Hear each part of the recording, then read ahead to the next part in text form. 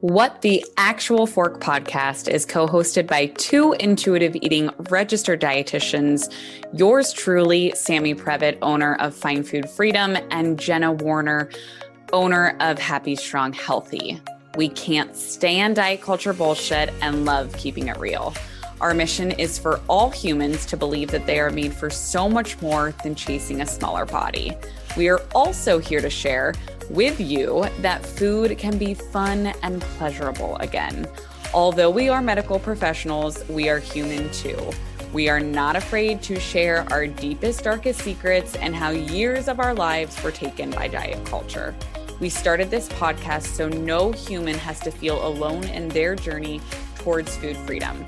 So get comfy and join us for a casual convo where you can expect to laugh, cry, learn, and grow. Welcome back, everyone, to another episode of What the Actual Fork podcast. This is Jenna. Today, we are here without Sammy, but we are thinking of her. And I started exactly like I should with lots of technical difficulties on my solo podcast recording today. Anyways, I don't want to take anything away from the incredible guest that we have today. I have Alita Storch here, dietitian extraordinaire. I am actually going to read her bio because it's so impressive, and we have never had a guest talk about what we are going to talk about today, and I'm really excited about it. So Alita is an anti-diet dietitian, therapist, and certified body trust provider, which I want you to tell everyone what that is when we get started because it's incredible. She specializes in providing anti-diet, value-centered body liberation work with folks that have disordered eating and a history of dieting and or ADHD. Alita currently works with individual clients in her virtual private practice, which is Wise Heart Nutrition, and also runs a unique and groundbreaking online group program, which is called An Anti-Diet Approach to Eating with ADHD, which she developed as a resource for supporting ADHDers in navigating food and eating difficulties and in developing intuitive eating skills in order to nourish both the body and the brain. She offers supervision and consultation for other dietitians, nutritionists, and therapists around best practices for providing neurodivergent affirming care. Alita grew up in New Mexico and now lives in the Pacific Northwest with her partner and her grumpy old dog, Rhubarb, which makes me laugh so hard. Thank you for being here. Yeah, thank you for having me. I'm really excited. That bio is incredible. There's so many places I want to start with you today, but I would first just love to hear, you're a dietitian and a therapist and a body trust provider. Can you tell people, you could take 30 seconds or 30 minutes to speak as how Sammy speaks, and just tell us how you got here today and what it is that you do with all the incredible value that you give to this world. Yeah, definitely. So I guess I'll start where it all started. I had the incredible privilege to grow up in a diet-free home, and most of my associations from childhood with food and eating are either neutral or even pretty positive. So my struggles with food weren't necessarily born out of diet culture, but were actually really coming from this difference in my brain function. So I have combined type ADHD, and identify as neurodivergent. And so my brain just works a little bit differently. And so growing up, I had a really hard time remembering to eat, and I couldn't make decisions about what I wanted to eat. I would often forget to bring my lunch to school with me, or even sitting through meals was really difficult. A funny memory, as I was kind of getting ready to come on this podcast, I was thinking about all the ways that my ADHD really got in the way of food and eating. And my mom was out of town for some reason, and I decided to make mac and cheese from a box, and I had never made it by myself. And at the end, I just had this bowl of soupy mac and cheese. And it was literally soup. And my dad came in and he was like, "Oh, it looks like you forgot to drain the pasta water before you added the cheese and the butter." And I had no idea that that was a step because I just didn't read the instructions. I was like, "Oh, I can do this. This is easy." So I had mac and cheese soup. And I just always think that's such a good example of my brain just working a little bit differently and making all things food and eating a little bit more hard. So there was some consideration when I was a kid around my having ADHD, and it was in the 90s. So it was also a time when ADHD was just being talked about as like being overdiagnosed in kids. And there were a lot of questions around the legitimacy of the disorder. I remember people saying like, oh, it's just kids being kids, you know, kids should have energy and be hyper. So I didn't get medication. But more importantly, I didn't get like the skills and the tools that were needed and the extra support that was needed in order to like show up as a human. So like within that, I never really got the hang of feeding myself. And so I struggled through like middle school, high school, and when I got to college, it became a really big issue because I was on my own for the first time in my life. I moved across the country from New Mexico to Oregon. And so I didn't have like all of the hands-on support that I had relied on for like 18 years at that point.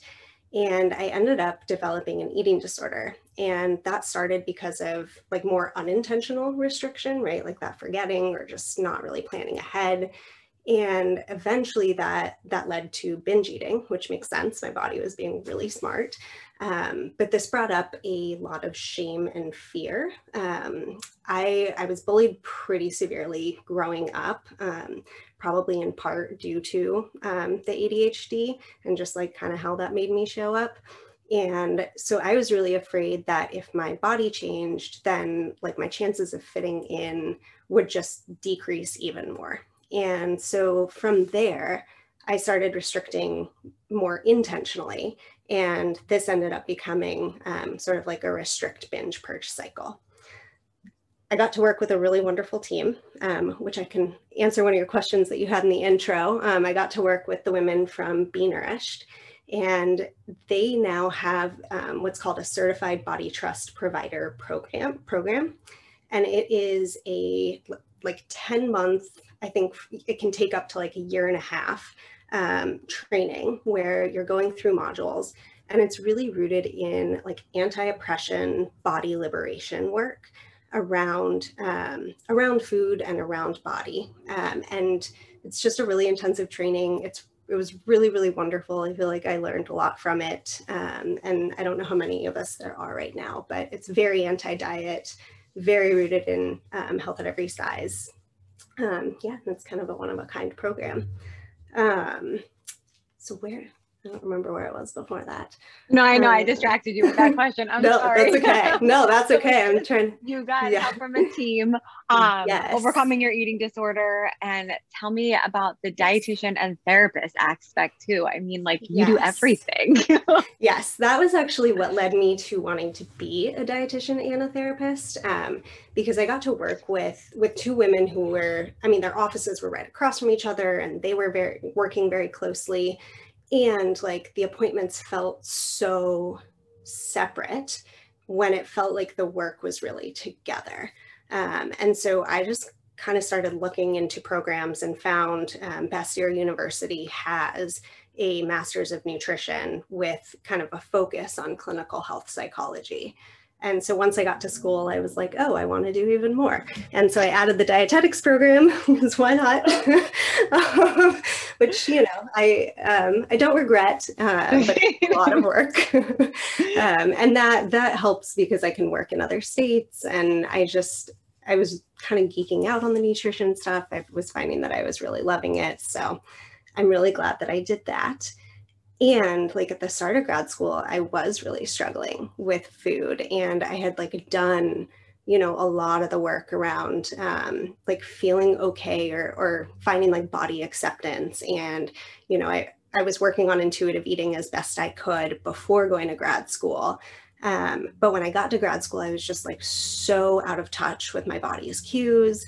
I was kind of a hot mess in terms of like planning and getting things done because I was spending so much time on homework, and I was finding school really, really, really hard, probably because of like the food stuff. I think it was a little bit of both ways. And so then I decided to just reach out to a psychiatrist because I was like, this has to be something that I can do something about. And I was diagnosed officially with the combined type ADHD and started on medication. And then after that, everything became a little easier, including food, but it still wasn't like perfect. It wasn't really that great. And so that was the point where I really had to like sit down and identify the underlying issues and the roadblocks that I was struggling with. And then I had to experiment with like a shit ton of tools and systems until I figured out what worked. And the sad thing about that is that I had to do it on my own. There weren't any neurodivergent specific resources out there, and the crap that was available wasn't actually helpful. I wasn't going to sit down every Sunday night and plan out every single meal because I just wasn't going to do that. So there was like a lot of failure, a lot of meltdowns. And I would say now I have a really great toolbox, and it's not always perfect.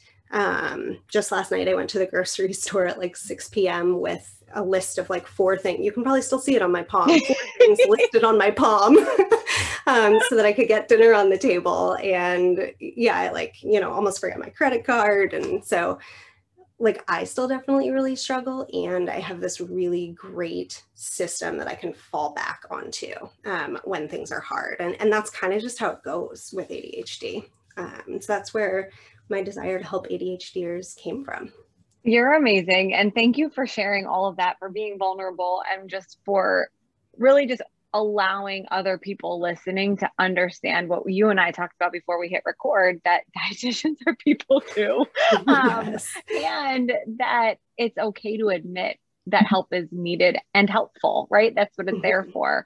One of the things I just want to clarify though, is you were diagnosed with ADHD not until you were in school in your program, or you were diagnosed when you were younger and went on medication later in life. Can you clarify that piece for me? Yeah. So when I was a kid, like the pediatrician and doctors kind of threw around the diagnosis. And I think I've mentioned this before on other podcasts, like my parents were hippies, and they were kind of like, oh, you're great as you are. You don't need medication, which I very much appreciate. And also, I think maybe did a little bit of a disservice in the end.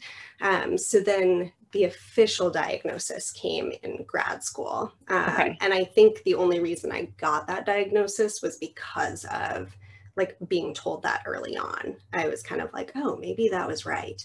And I know a lot of adults don't have, that previous experience, and so they have no idea. So I felt really lucky in that respect too.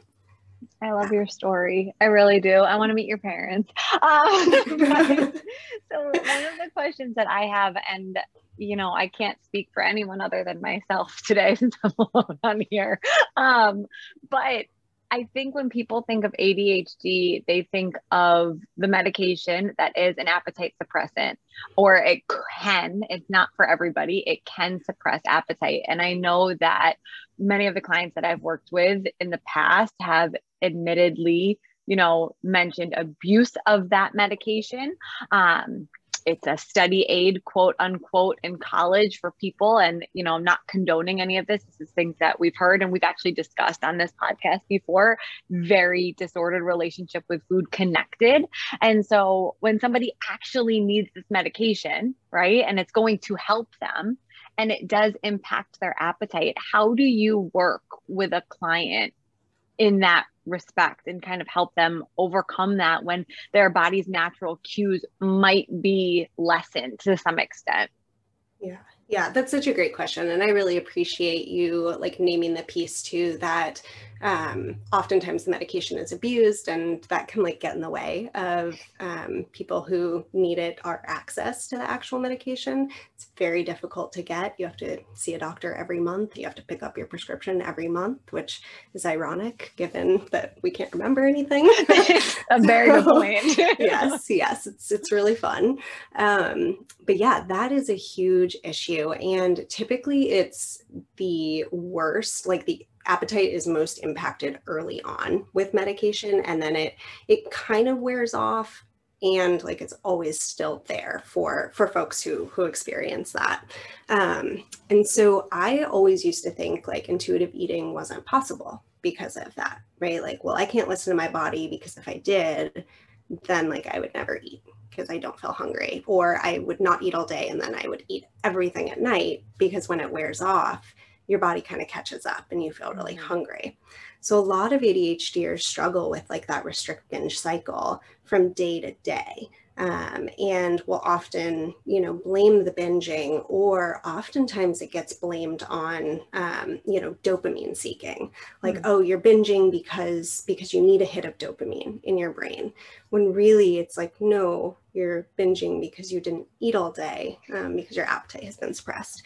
So oftentimes with clients, I will talk about kind of relying on mechanical eating during the day, and just sort of understanding, like maybe doing some days without medication to kind of understand, like, what are your body's normal rhythms? Are you typically hungry at this time? What usually sounds good at breakfast? And just sort of planning that in throughout the week. Not necessarily saying like, I have to do this thing at this time, but the more familiar you can get with your body off of medication, the easier it is to then feed it when you are on medication. And if you're getting to the end of the day and you're super ravenous, that's really good information that you're not eating enough earlier in the day. And so I like to tell clients to set a timer like every 3 to 4 hours and either eat something, like it could just be a handful of something, or like really check in with their body. And sometimes it's easier to kind of like identify these other hunger cues that we don't talk about. And they overlap with ADHD. So if after 4 hours you notice like, gosh, I like really am struggling with concentration, which is an ADHD symptom. I am feeling really tired, which a lot of ADHDers struggle with. So those sorts of things, that's actually probably more related to hunger than it is ADHD if you're on medication, right? Like the medication will help with that stuff. And so I think that's been pretty game changing for clients who just thought their ADHD symptoms were, out of control all over the place, and then realized like, oh, my body is actually just really hungry. I love how you put that, like love how I was taking notes, that you essentially stated that you're asking your clients to look for feedback, right? And what we tell clients all the time is to become a student of yourself. And oftentimes clients with or without ADHD that are starting a food freedom journey don't understand how to listen to their body's cues and feedback, whether it's under fueling or, eating at different times of day that maybe make them feel great or not so great, whatever the case may be. And really becoming a student to figure out what feels good before, during, and after is so important. And I love how you put the word feedback with it, because I think it sounds sciencey and really, really important. And it's so true, because once we go inwards and we look introspectively with ourselves when it comes to this journey, we can learn so much. But oftentimes we're looking outwards for the social media information and Google's information and TikTok's stupid information that I'm so fucking sick of right now. And we forget that our body is our best teacher. And I think that was a really great way that you put that. So thank you. Yeah, thank you. Yeah. And I often use science as a way to like get buy-in from clients as well.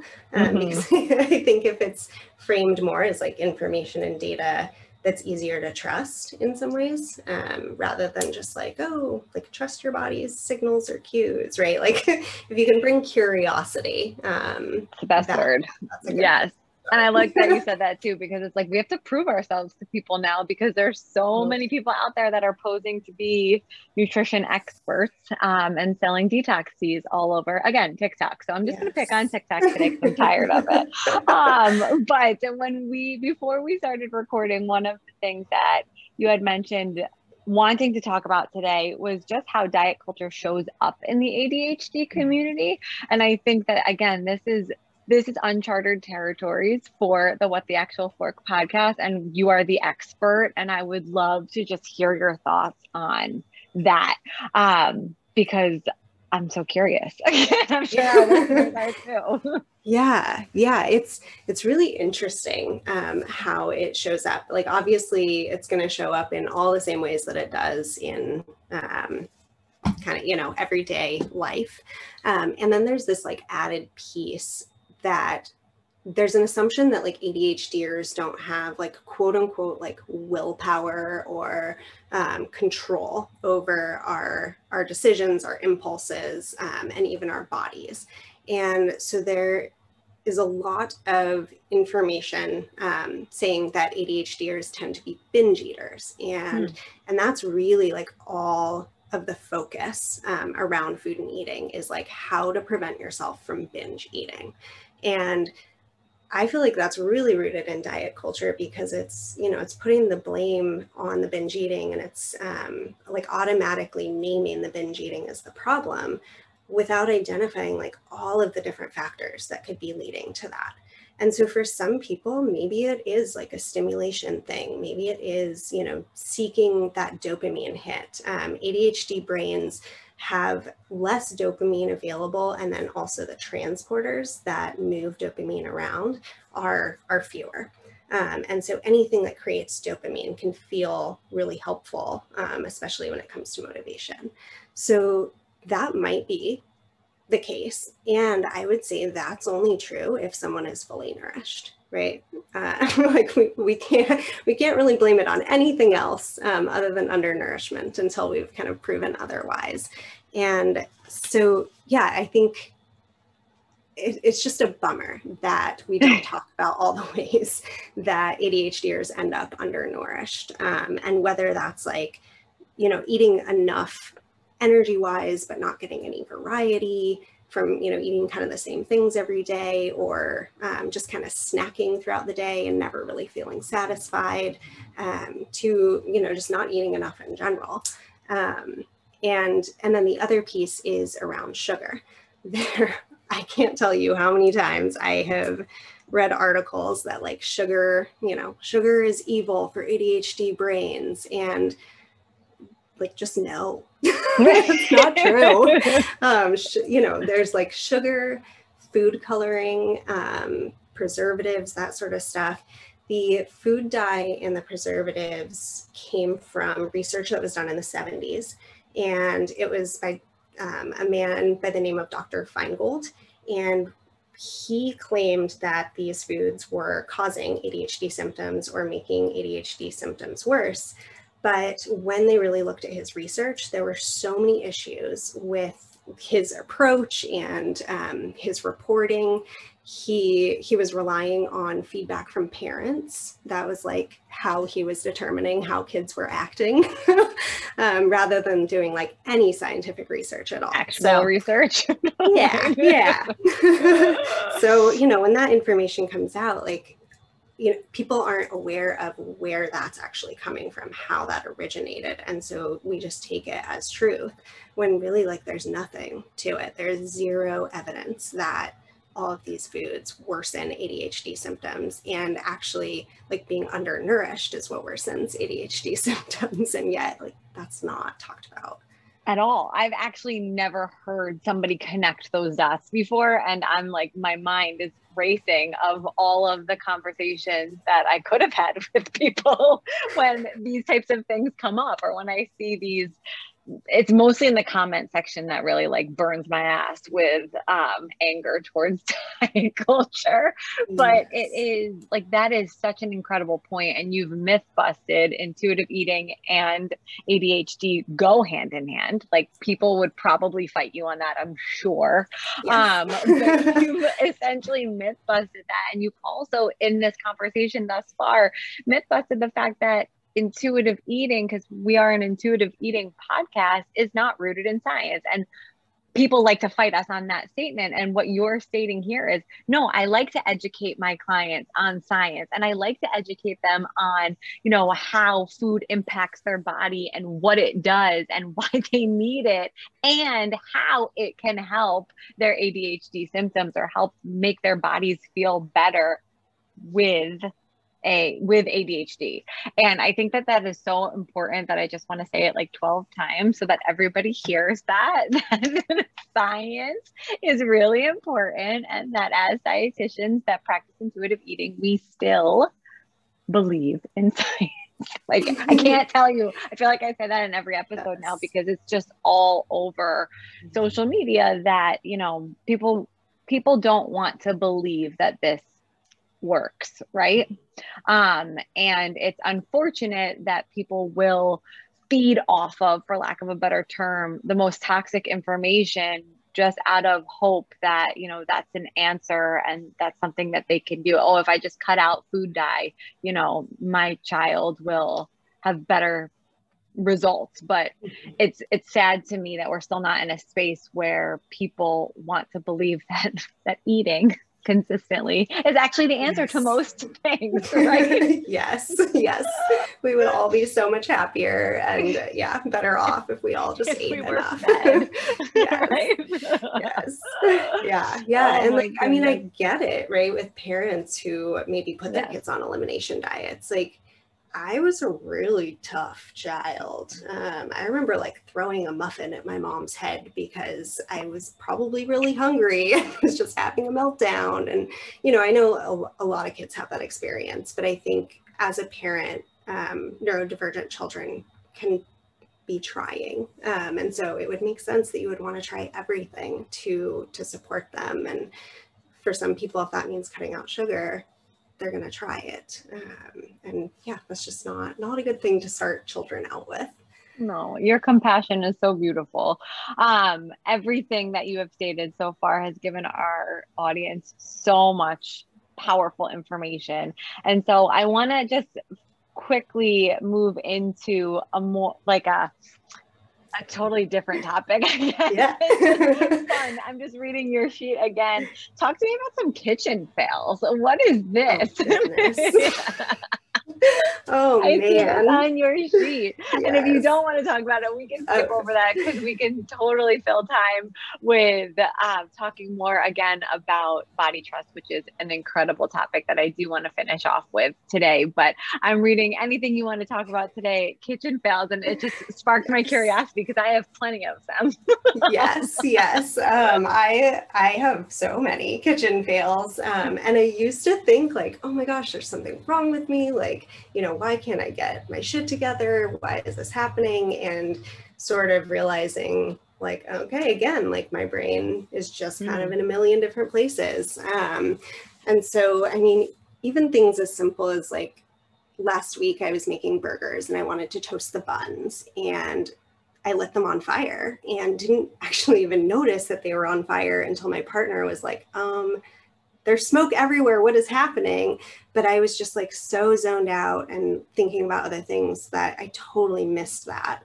And so, you know, just like little things like that happen all of the time, or, you know, making cookies and putting salt in them instead of sugar and then, you know, trying to eat them and being like, okay, yep, that didn't work.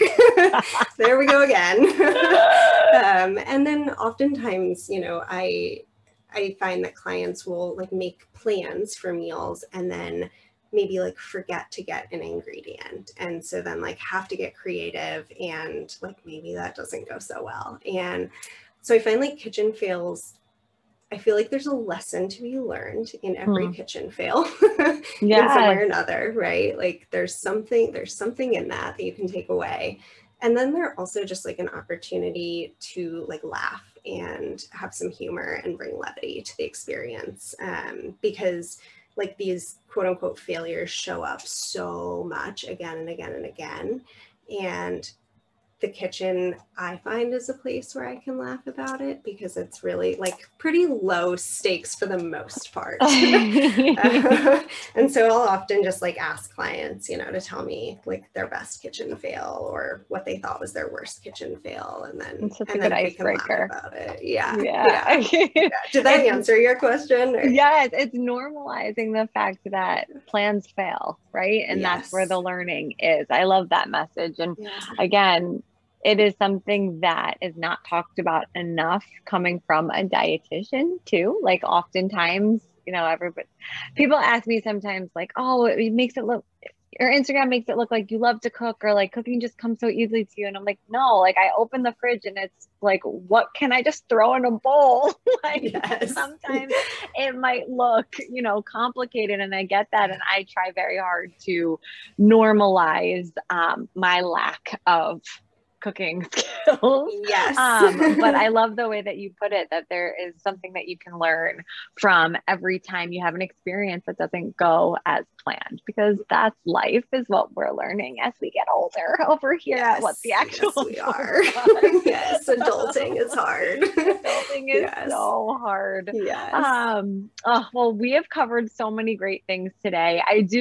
Before I let you leave us, I do want to just hear if you can just share a little bit more about the Body Trust program, just because it is a resource that I actually send all of my clients to, because I read one of their pamphlets once and I just found it so, like, everything I had, all of the words that I had in my head, they put on paper so beautifully. And I was like, oh, I don't need to write this. I'm going to send all of my clients here. Can you just talk a little bit about what Body Trust is, or like how you help a client understand what that means? Yeah, I love that question. And Body Trust was, again, created by the women at Be Nourished. So they're the ones who did the certification program. And I like to think of Body Trust as like really getting to know your body, and kind of taking something like intuitive eating and taking it a step further, where it's not like just about hunger and fullness. It's about all of these external factors that are happening to you day in and day out, and really trusting that your body can handle it, that your body will get through it, that your body will sort it out. And before we started recording, I was letting you know, like, I'm moving and I'm planning a wedding. Like, I feel so disconnected from my body right now. And I've been like eating a lot of takeout and throwing together really random meals. And there was a time in my life where I would have had a lot of judgment around that, or, felt like, oh my gosh, like my body is, going to respond poorly. This is going to be terrible. And so even if, like my body, maybe I have like indigestion, just sort of trusting like, that's okay. My body can handle digestion or indigestion. Like, I'm going to get through it.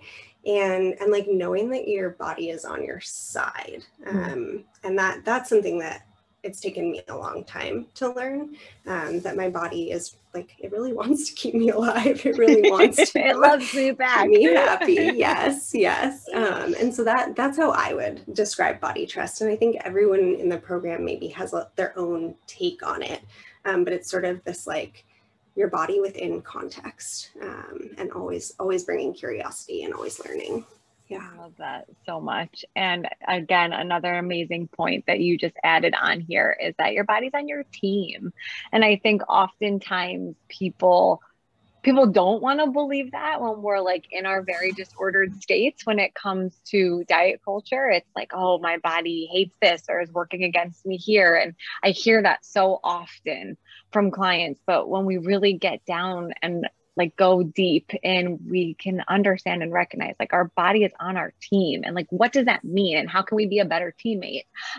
Is something I always like to ask people. And, it's a tough question to answer, especially if you've been in your disordered state maybe for a long time. And so anybody listening, I encourage you to journal on that. I think that that would be a really good one. But Alita, you have given us so much to think about today.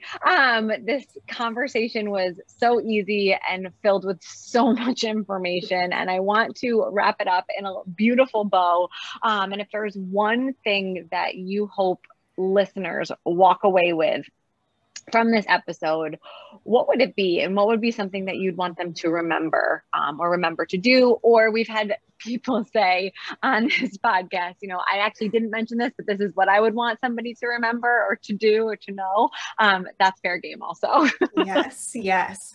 Ooh, no pressure. It can be more than one, and take your time. I mean, I think something I always come back to is self-compassion, right? Like, if you're not working on self-compassion, none of this is going to be helpful. And it's something like I try and make even like 1 minute a day for just sort of reflecting on like, okay, like I'm a human. What did I do? That's great. And then, yeah, like always bringing curiosity to your experience. And the big thing I think for folks with ADHD who are listening is just remembering that like you are not broken, that it's the system that was not set up for you versus you not being set up for the system. And so really being able to challenge kind of that traditional model of what it means to approach food and intuitive eating and making it work for you. And that's possible. So good. And where can everybody find you, stalk you, and learn all about the things that you have to offer? And if you have any, all of your resources, please share. Okay, yes, please come to me. I'm on Instagram at the_ADHD_RD. And my website is wiseheartnutrition.com. And you can learn more about my ADHD group program, which I'm actually going to be working on turning it into a monthly membership so that it's a little bit more accessible to everybody. So yeah, you can find more about that on my website and on my Instagram. And I am on TikTok, but I never post on TikTok. So yeah, if you find me there, cool, but don't worry about it. Yes. Oh, Alita, thank you so much for being here and sharing all of this with us. We appreciate you. And to everybody listening, thank you for being here. Guys, thank you so much for listening to another episode of What the Actual Fork Pod. We know there are a lot of pods out there, and we are so grateful that you are here listening with us. If you enjoyed this episode, please be sure to subscribe, like, share with all your friends and faves, and follow along with us on social at What the Actual Fork Pod. We promise to continue to bring you the hottest topics, greatest guests, and the most fun you can possibly have while fighting diet culture bullshit.